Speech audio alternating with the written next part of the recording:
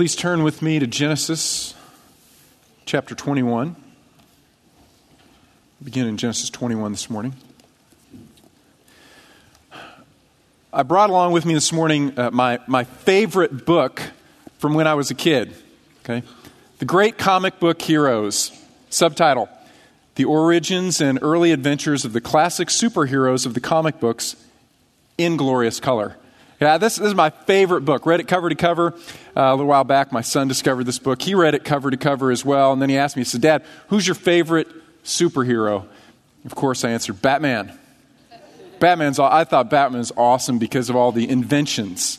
Just the really cool stuff that he could make. I didn't want to overlook Spider-Man swinging in between the buildings. That's pretty cool. And of course, Superman's on the cover. You can't ignore Superman. He is super, after all. And I really liked Flash. I thought, how many Olympic gold medals could you win if you were Flash? Run as fast as a bullet and catch it. Flash is really cool. I love the superheroes, and I wanted to be a superhero. I want to have superpowers. Just imagine what that was like. Or at least really cool inventions like a Batmobile or stuff like that. So I could live at another level, right? The superheroes of the Bible are not like these people at all. Right? They're dramatically ordinary people. They are deeply flawed. They have incredible weaknesses. They fail, and the Bible records their failures. They're often really insecure. They don't have any superpowers, but they have faith. They don't even have perfect faith. They often have stumbling faith, but what they have is growing faith. And they become great people because they allow God to stretch and to grow their faith. This morning we're going to look again at Abraham, the father of our faith, certainly one of the greatest characters in the entire Bible. And we want to look at is, how did he become great? It wasn't a smooth process, but what brought him to that point where we would say, Abraham, a great man, the friend of God. I want you to begin with me in Genesis chapter 21. Genesis 21, first 7 verses record the absolute best day in Abraham's life. I want to read beginning chapter 21 and verse 1. It says, "The Lord then took note of Sarah as he had said. And the Lord did for Sarah as he had promised. So Sarah conceived and bore a son to Abraham in his old age, at the appointed time of which God had spoken to him. Abraham called the name of his son who was born to him, whom Sarah bore to him, Isaac. Then Abraham circumcised his son Isaac when he was 8 days old, as God commanded him. Now Abraham was 100 years old when Isaac his son was born to him. Sarah said, 'God has made laughter for me. Everyone who hears will laugh with me.' And she said, 'Who would have said to Abraham that Sarah would nurse children? Yet I have born to him a son in his old age, when Abraham was 100 and when Sarah was 90. They had a child, and of course they laughed, not just because Sarah had laughed previously when God said you're going to bear a child, but now here it is. Here's the child. And this child, Isaac, brought so much joy and fulfillment into their lives. In fact, this is what Abraham had been looking forward to and longing for his whole life. All of the promises that God had made to him rested on this child. Certainly, land would come later, and with the land, they would be able to bless others. But it all rested on having this child that seemed an impossible promise to fulfill. And so now, all of Abraham's affection and love and hopes and dreams rest on this child. The greatest day of Abraham's life. Throws a huge party. But then in the next chapter, it's about 15 years later, all of Abraham's hopes and dreams and expectations begin to come crashing down around him. Read with me chapter 22, verse 1. "Now it came about after these things that God tested Abraham and said to him, 'Abraham.' And he said, 'Here I am.' God said, 'Take now your son, your only son, whom you love, Isaac, and go to the land of Moriah and offer him there as a burnt offering on one of the mountains, which I will tell you.'" Now, for most of you, this can be hard to even contemplate, but I grew up in the days before caller ID.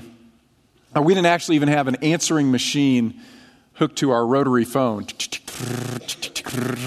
We had fire. right? We discovered fire and we had indoor plumbing. We did have a few modern conveniences, but we had no caller ID. Now, I'm a super fan of caller ID because caller ID gives me power, gives me control. I can look at it and it says 888. I know it's a solicitation. I don't want to pick that up. I hit decline. Or it's a number and there's no name attached to it and I'm not in really a mood to be surprised that day. I go decline, right? Or it's a number and I see the name and I say, I know what's on the other end. Decline, right? And some of you are kind of looking at me condescending. You know you do this. You know you think before you hit accept, right? You do. There's some calls you just go, I don't want that call. When God calls, it's hard to hit decline, right? And why would Abraham decline God's call? Because every time God has called him up into this point, it's been great news. So God calls again, and Abraham says, of course, God, here I am. Tell me more good things. Got more promises. More wonderful blessings you're going to pour out upon me. And you know what? It's not good news this time. It's a test. Chapter 22 opens like this. After these things, God tested Abraham. God tests his people. Make no mistake about it, brothers and sisters in Christ. God tests his children. Why?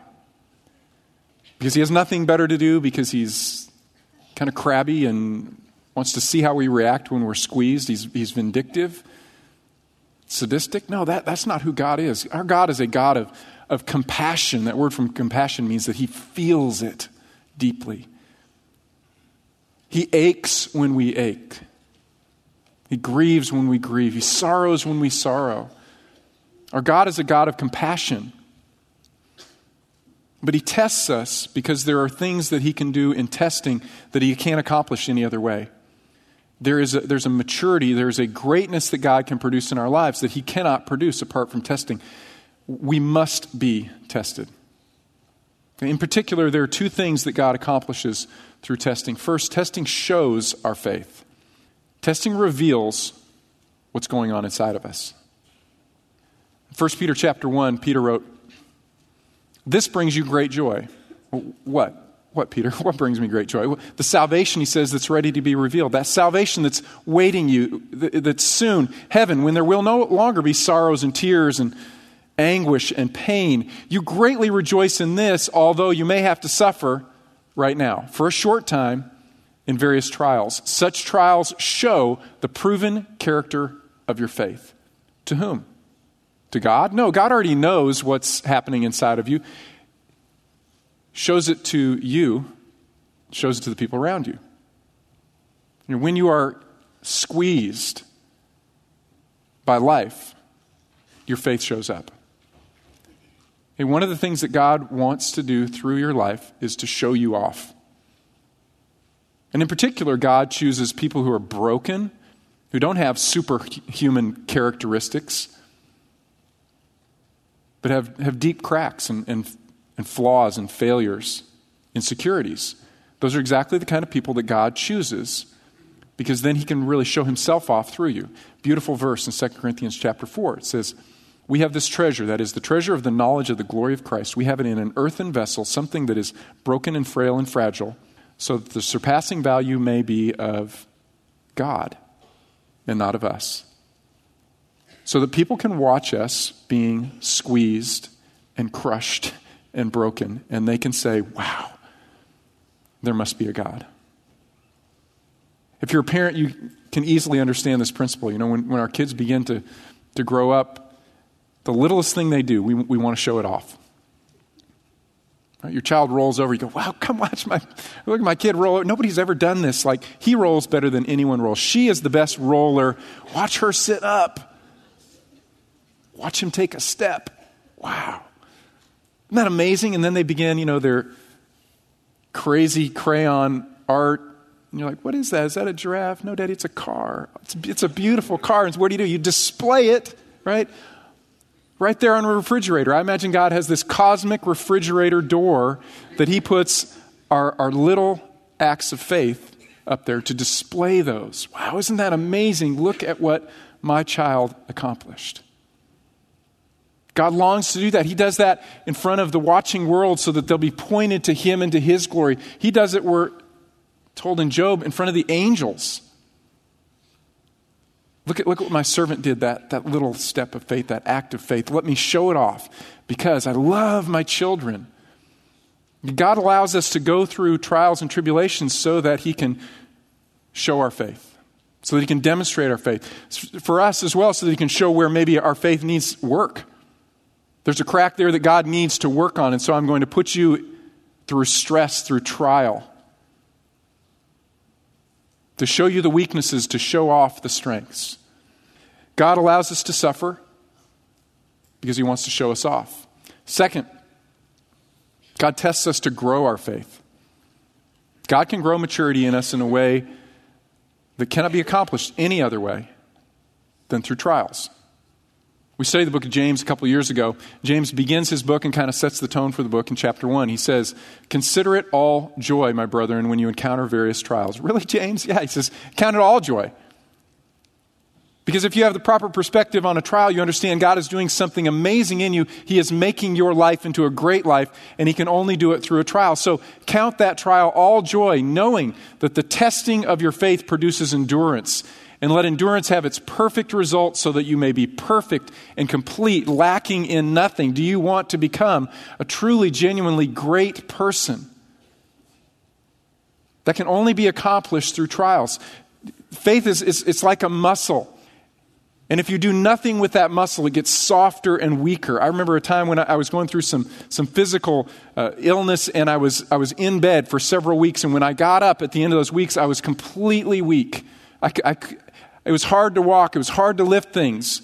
In just a short period of time, my muscles had atrophied. So it is with faith. Faith must be tested if it's going to grow. Endurance is not learned easily. It's a painful thing to learn how to endure. Earlier this morning, actually, Tim reminded me of a quote from A.W. Tozer. Tozer said, "It is doubtful whether God can bless a man greatly until he has hurt him deeply." It is doubtful whether God can bless a man greatly until he has hurt him deeply. Oh, it's a terrible quote, isn't it? It's a terrible reality. But when we realize that what we long for is to have a life that is truly, genuinely great in the sight of God, then as James says, we can embrace these trials and say, God, these are really a gift from you. Because you're working in me an endurance, a maturity, a completeness that you can't accomplish any other way. God tests his people to show us off, to grow us up, to make us mature. Let's look specifically at this trial that Abraham went through. I want to make a few observations about this trial. First, Abraham's testing or trial was unexpected. Abraham is actually coming off what I would describe as a spiritual high. Things have been going really well. Things didn't always go really well in Abraham's life, right? Previously, he had doubts and fears so deep that he gave his wife to Pharaoh, and then later he gave in to Sarah, his wife, and said, sure, Hagar sounds like a great plan, and that didn't work out well at all. Later again, he gave Sarah away to Abimelech, another king in the local region. But now things are going really well. Abraham's living well, he's living wisely, and his life is having an impact on the people around him. Chapter 21 and verse 22. It says, now it came about at that time that Abimelech, a different Abimelech, and Phicol, the commander of his army, spoke to Abraham, saying, God is with you in all that you do, obviously. Now therefore swear to me here by God that you will not deal falsely with me or with my offspring or with my posterity, but according to the kindness that I have shown to you, you shall show to me and to the land in which you have sojourned. Abraham, obviously your God is greater than my God.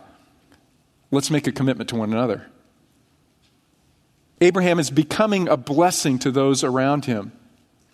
And so Abraham worships. Verse 33 of chapter 21. Abraham planted a tamarisk tree at Beersheba, and there he called on the name of the Lord, the everlasting God. Remember, to call upon the name of the Lord means that he built an altar, he made sacrifices, and he worshiped, and he preached. He proclaimed, this is God. God is the everlasting God. God is the only one who is eternal. God is not like your gods. God is not regional. He's not confined. I don't need to fear when I go into Egypt or fear when I travel throughout any land because my God is the only true God, the everlasting God. Abraham is worshiping. Abraham is victorious. Abraham is having an influence on the people around him. He's at a spiritual high, and bam, he gets hit. Isn't that how testing and trial often comes in your life?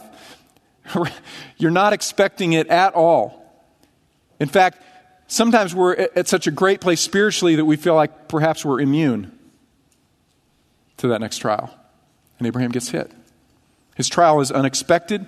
His trial is solitary.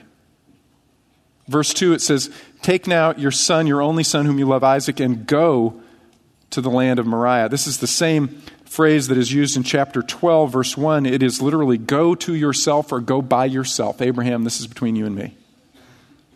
And when you're going through a trial, hopefully you have people around you to love you and help you walk through it, but ultimately, the trial is between you and God. Will you trust God? Will you turn to God? Will you believe that God is good and that He's powerful? Will you get bitter and angry? You doubt, what in the world could God possibly be doing? Will you fear? Will you run? Will you escape to Egypt? Will you try to come up with your own plan? Or will you learn to worship more deeply? Ultimately, that's between you and God. No one can rescue you from that trial. No one can make that decision in that moment for you. This trial is solitary. Third, the trial has a gentleness about it in God's dealings with His servant Abraham. Verse 2 says, in my translation, "Take now your son."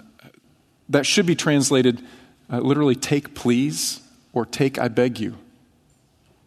Okay? This exact grammar occurs only 5 times in the entire Old Testament where God is addressing a person. And each time that God uses this exact vocabulary and He is addressing a person, He is calling that person to do something that seems completely unreasonable and will stretch their faith to the very core of their being.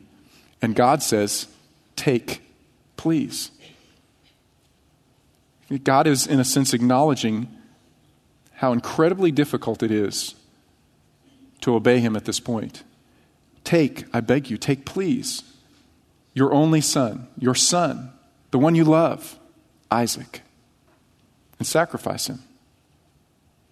I find that just amazing. The God of the universe comes to Abraham with a trial and says, "Please?" What a compassionate God. Now, that's not usually how I address my kids when I want them to do something. I don't say please. I'm the king. I'm the guy who I bought the house. Clean the house. Clean your room. The God of the universe, creator of the universe, comes to Abraham. He says, "Please, take your son, your only son, the son that you love, Isaac, and sacrifice him." The trial seems illogical. It seems unnatural. Love of a parent for a child is inexplicable. Remember when each of our children were born, there's something that just emerged in my heart that I'd never felt before. If you're a child and you haven't had children yet, just trust us, parents. You're going to feel something that you can't describe it. You can't explain it. You didn't know it was in you. There is such a deep love that naturally comes forth, parent for the child. And because of that love, we long to protect our children. To harm our children it's almost inconceivable.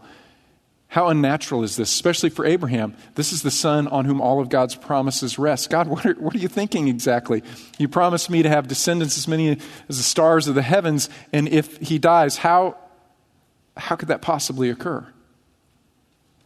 What Abraham's being asked to do is not something immoral. In his worldview, it's not like the pagan gods that were unpredictable and jealous, and they would get angry, and sometimes they would demand a human sacrifice in the minds of their worshipers to appease their anger or to bribe them to do something good for the worshiper. That's not what God is calling on here. What God is calling on from Abraham is that Abraham would give his best, that Abraham would give to God what he loved the most, firstborn. There's a principle in worship that emerges all the way at the very beginning of Genesis, and that is that God deserves our best, God deserves our all. The first fruit of the land, the firstborn that comes forth from man and beast. We're told in Exodus chapter 13, sanctify to me, the Lord says, every firstborn, the first offspring of every womb of the sons of Israel, both of man and beast, it belongs to me. Give me your first, give me your best, give me your all, because I'm worthy.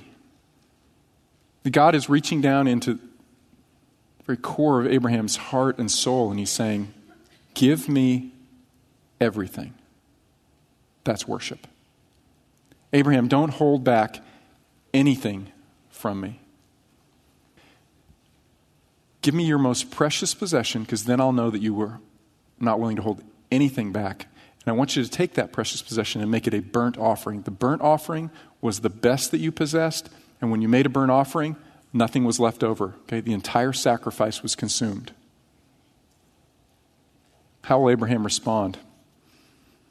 Verse 3 says, so Abraham rose early in the morning and saddled his donkey and took 2 of his young men with him and Isaac his son. He split wood for the burnt offering and arose and went to the place of which God had told him. On the 3rd day, Abraham raised his eyes and saw the place from a distance. Abraham said to his young men, stay here with the donkey, and I and the lad will go over there, and we will worship, and we will return to you. Abraham obeyed. This is radical obedience. It's amazing. Abraham holds nothing back. Abraham becomes for us a paradigm for perfect obedience in the face of trial. Okay, 4 characteristics or qualities of his obedience that I want to point out. First, his obedience was immediate. Notice what it says in verse 3. It says, Abraham arose early. I would have hit snooze. We'll get to that later in the day. How about next week? Just like that. Abraham obeyed immediately. No holding back. Second, his obedience was unwavering. In verses 1 through 5, the story really moves pretty rapidly. God shows up. He says to Abraham, go. Abraham gets up and he goes. And they go and they get there. They get right to the edge. And then in verse 6, the narrative just slows way down, and the author begins to point out little details so that you, in a sense, really are forced to enter into the agony of Abraham's soul. Verse 6, it says, Abraham took the wood of the burnt offering and laid it on Isaac his son, and he took in his hand the fire and the knife. So the 2 of them walked on together. Isaac spoke to Abraham his father and said, my father. And he said, here I am, my son. And he said, behold the fire and the wood, but where is the lamb for the burnt offering? Abraham said, God will provide for himself the lamb for the burnt offering, my son. So the 2 of them walked on together. Then they came to the place of which God had told him, and Abraham built the altar there. Abraham arranged the wood there, and he bound his son Isaac and laid him on the altar on top of the wood. And Abraham stretched out his hand and took the knife to slay his son. See how it slows down? Isaac says to his dad, behold, which is like, Dad. I see wood and you've got fire and your knife. Where's the offering? Remember, Isaac is now between 13 and 17. He's probably 15 years old. Abraham is 115 years old. Isaac is demonstrating faith as well, isn't he? 15-year-old young man and 115-year-old dad. Man, he just throws him down. There's, if Isaac says no, it's not going to happen. Isaac allows himself to be bound. Isaac lays on the altar. This is unwavering faith. For 3 days, they've been walking together. For 3 days, Abraham had opportunity to rationalize, to come up with a way out of this, to turn back, to delay. 3 nights, he's laying asleep. He's looking up. He's seeing the stars in the heavens. He's being reminded of the promises that he's going to have descendants as the stars of the heavens. And yet he does not halt. He does not waver. He does not hesitate. He just keeps moving forward. Third, his obedience was in hope. Verse 5 is truly a beautiful verse. It says, Abraham said to his young men, stay here with the donkey, and I and the lad will go over there, and we will worship, and we will return. That's faith. The writer of the Hebrews actually gives us some insight into what's going on in Abraham's mind. Chapter 11, by faith Abraham, when he was tested, offered up Isaac. He had received the promises, yet he was ready to offer up his only son. God had told him, through Isaac, descendants will carry on your name. And he reasoned like this, that God could even raise him from the dead. That's amazing. You know, I've never seen a resurrection. Personally, I've heard about resurrections. I've read about them in the Bible. Abraham had never even heard of a resurrection. And yet he reasons to himself, God made promises and God is always faithful to make his promises. He promised me descendants through this son. This son cannot bring about descendants if he's dead. God therefore must make him alive after I kill him and burn him on an altar? Okay, God, that's going to take a lot of faith. Fourth characteristic, his obedience was complete. He couldn't sacrifice his son halfway. When he put his son on the altar and he raised the knife, he was giving everything. Because he didn't have anything better to give. He didn't care anymore about camels and donkeys and gold and silver. He would have gladly given away all of those other earthly possessions to save his son. When he gave his son, he was giving the absolute best that he had to offer. He was demonstrating to God, he was demonstrating to everyone else who would hear of this story that he loved God most, that he trusted God more than anything in life. God was the center of his life. Is there anything in your life that you say, I can give God part, but not all? Maybe, no, I can't give God that, but I can give him that. To become truly, truly great people, what God does is he reaches into our lives and he yanks out everything. He says, will you give me everything? Will you give me your best? Will you give me your all? And we become great men and women of faith. We become great worshipers when we give away everything to God. When we don't give it all away, we stay small. And so God brings testing, he brings trial into our lives to squeeze out those last remnants of things that we say, no, I have to have that to be happy. I have to have that to be whole. I have to have that to be satisfied. I have to have that to feel safe and secure. I can give you everything else, God, but not that. And so God says, no, that's what I want then. I'll take that. And he squeezes. Great obedience receives perfect provision. Abraham lays it all on the altar. Abraham lifts up his knife to slay his son. Read with me again, verse 10. It says, Abraham stretched out his hand and took the knife to slay his son. But the angel of the Lord called to him from heaven and said, Abraham, Abraham. And Abraham didn't decline. He said, okay, now God, how about some good news? And he said, here I am. And God said, do not stretch out your hand against the lad and do nothing to him, for now I know that you fear God, since you have not withheld your son, your only son, from me. Then Abraham raised his eyes and looked, and behold, behind him a ram caught in the thicket by his horns. And Abraham went and took the ram and offered him up for a burnt offering in the place of his son, his only son, the son whom he loved, Isaac. Just the right moment in time, God intervened. You know, I read this story and I think to myself, how did Abraham do it? You know, how did he have the strength to chop the wood and to load his donkey and to go 3 days and not turn back? How do you have the strength to walk up that hill and gather rocks and build an altar? How do you have the strength to bind his son? How could he do it? How could he be looking in his son's eyes as he laid him on the altar and raised his knife? How could he do it? Did Abraham say to himself, I can do it. I'm tough. I'm Abraham. I've got promises. I've got a covenant. I can do it. I can walk up this hill. I can make it. I can do it. No, Abraham didn't pull himself up by his bootstraps. God carried Abraham. If you have suffered deeply, if you have been tried and tested deeply, then you know what I'm talking about. You know those times where it's God who pulls you out of bed. It's God who lets you put one foot in front of the other. It's God who allows you to continue walking and moving and choosing and making decisions, when you realize I have nothing left, I have no strength left. See, ultimately, this story is not just about Abraham, it's about Abraham's God. God makes this story dramatic because right at that moment when Abraham most needs intervention, God steps in just the way that Abraham needs. And God provides for Abraham. When Abraham wanted, he probably would have liked to hear it like right as he loaded the donkey and started out of camp. Oh, just kidding, Abraham. Right? He would have preferred timing that was a little sooner. He might have preferred a method that was a little bit different.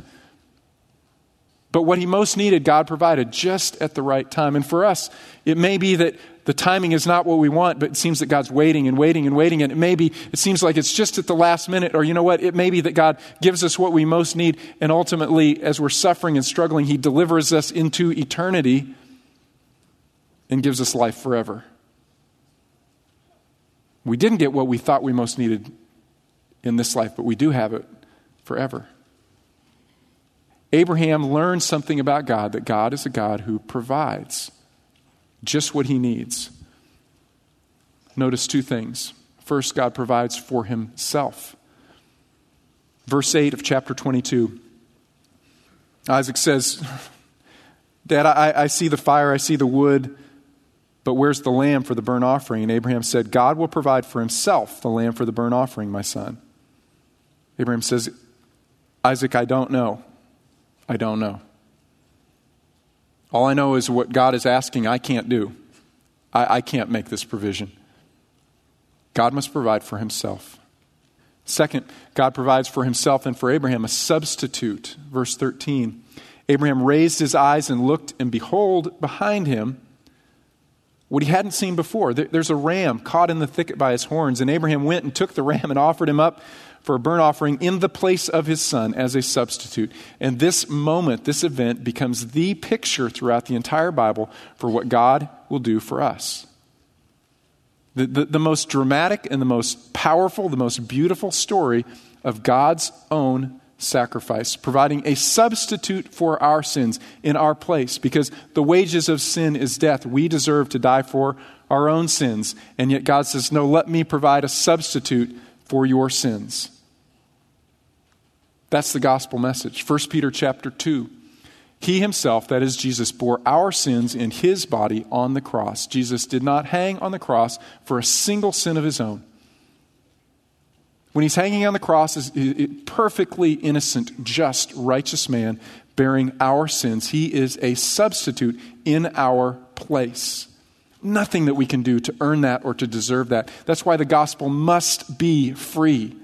We receive the substitute offering of Jesus in our place when we simply believe and say, God, thank you for taking me off of the altar and putting Jesus in my place. 1 Peter chapter 1, you were redeemed with precious blood as of a lamb, unblemished and spotless, the blood of Christ. The substitute that God provided for himself to pay for your sins in your place was absolutely and utterly perfect. Perfect lamb, unblemished, no stain, no spot, no defect. God's best. The only adequate sacrifice to pay for all of the sins of all people for all time was the perfect sacrifice of God's Son. So as Paul says in Romans chapter 8, he who did not spare his own son, but delivered him over for us all, how will he not also with him freely give us all things? Do you see Paul's point? Paul's saying, if God gave his best, he gave his only begotten son, then there's really nothing else that's precious to him. He gave all. He gave his best. Can you imagine that there's anything less that he would withhold from us? No. And is there anything that God asks from you that he isn't willing to give himself? Does God ask you to give more than he's willing to give? No. God gives more. You cannot outgive God because God gave what was most valuable in the entire universe, the life of his own son, Jesus Christ. Edmund Clowney makes this beautiful observation. He says, when the ultimate beloved child cried, my God, why hast thou forsaken me? The Father paid the price in his silence. There was no one to hold back the hand of God. in the slaying of his own son. God held Abraham's hand back. He said, Abraham, Abraham, no, I'm not going to have you follow through. It was a test. But there's no other father to hold back God's hand. And so God went through. God gave more. When his son cried out and said, my God, why have you forsaken me? No one intervened. And God gave his son. Whew. What a story, huh? What a story Abraham had to tell. I've often wondered, you think Abraham told Sarah ahead of time what he was about to do? I don't know everything about marriage.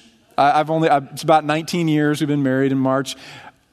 I know Abraham didn't tell his wife. There's no way. She would have broken his kneecaps or killed his donkey or zipped up the tent. Stay away from my son.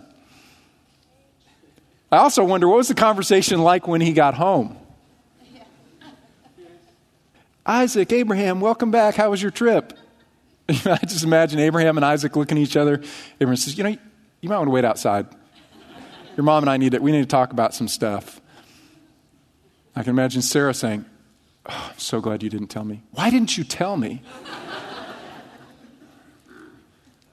Wow. Before Abraham went home and he wrapped everything up with his wife and his family, he needed to finish his business with God. Verse 14, chapter 22. It says, Abraham called the name of that place, the Lord will provide, as it is said to this day, in the mount of the Lord it will be provided. Or literally it says, in the mount of the Lord it will be seen. What Abraham is saying is, God saw, but I didn't see. God knew all along because God knows everything. God sees everything. God brought me into this trial, but he knew, he saw. And in the mount of the Lord, as I saw God face to face, as I gave God all, then I saw. And what was just faith became sight. Because God is great and God is good. And Abraham worshiped again. Abraham proclaimed the name of the Lord. Abraham told the story. And others told the story, and they learned something new and fresh about God. When you meet with God, God provides. When you turn over all that God is commanding from you, God provides. You know where Mount Moriah is? Mount Moriah is a very specific place in Israel. It's a very important place. It's a place where when David had done the census and he was told not to, the angel of the Lord began to have a plague sweep throughout Israel. And so David came face to face with the angel of the Lord on Mount Moriah. He purchased this plot of land. It was a threshing floor. He bought the threshing floor. He slaughtered the oxen there. He made the yoke into wood for an offering. He burnt an offering up, a whole burnt offering. He gave something to God, and the plague was stopped. And then later, David, who had wanted to build the temple, wasn't allowed to because he was a man of bloodshed. And so his son Solomon was able to build a temple on Mount Moriah. This is where the temple was. This is the Temple Mount. It's the same place where God's only son would be rejected and condemned to death. The name is kind of hard to translate. It probably means something like the place belonging to God or the place where one meets with God. This is God's place. And when you come to God's place and you give God all, God provides. God provides. So, for us, is there anything that we are holding back? Are there little corners of our lives that maybe we've said, you can have all, but not this? Small corners or big corners. Maybe it's your children that you need to say, God, they belong to you. Maybe it's job or career or relationship. Maybe it's a fear. Maybe it's forgiveness that you need to grant. Maybe something that God's been tweaking on for a long time. Maybe he's just starting to put his finger on it this morning. Worship of God is like a burnt offering. It's your best. It's your all. This is the pathway through which we become great men and women of faith. And we say, God, everything. belongs to you.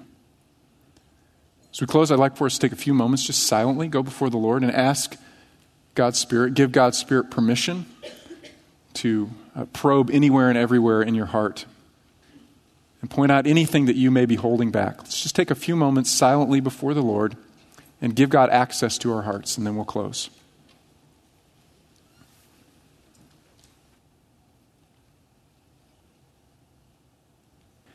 Heavenly Father, we acknowledge that it can be a frightening thing for us at times to allow you access into our hearts,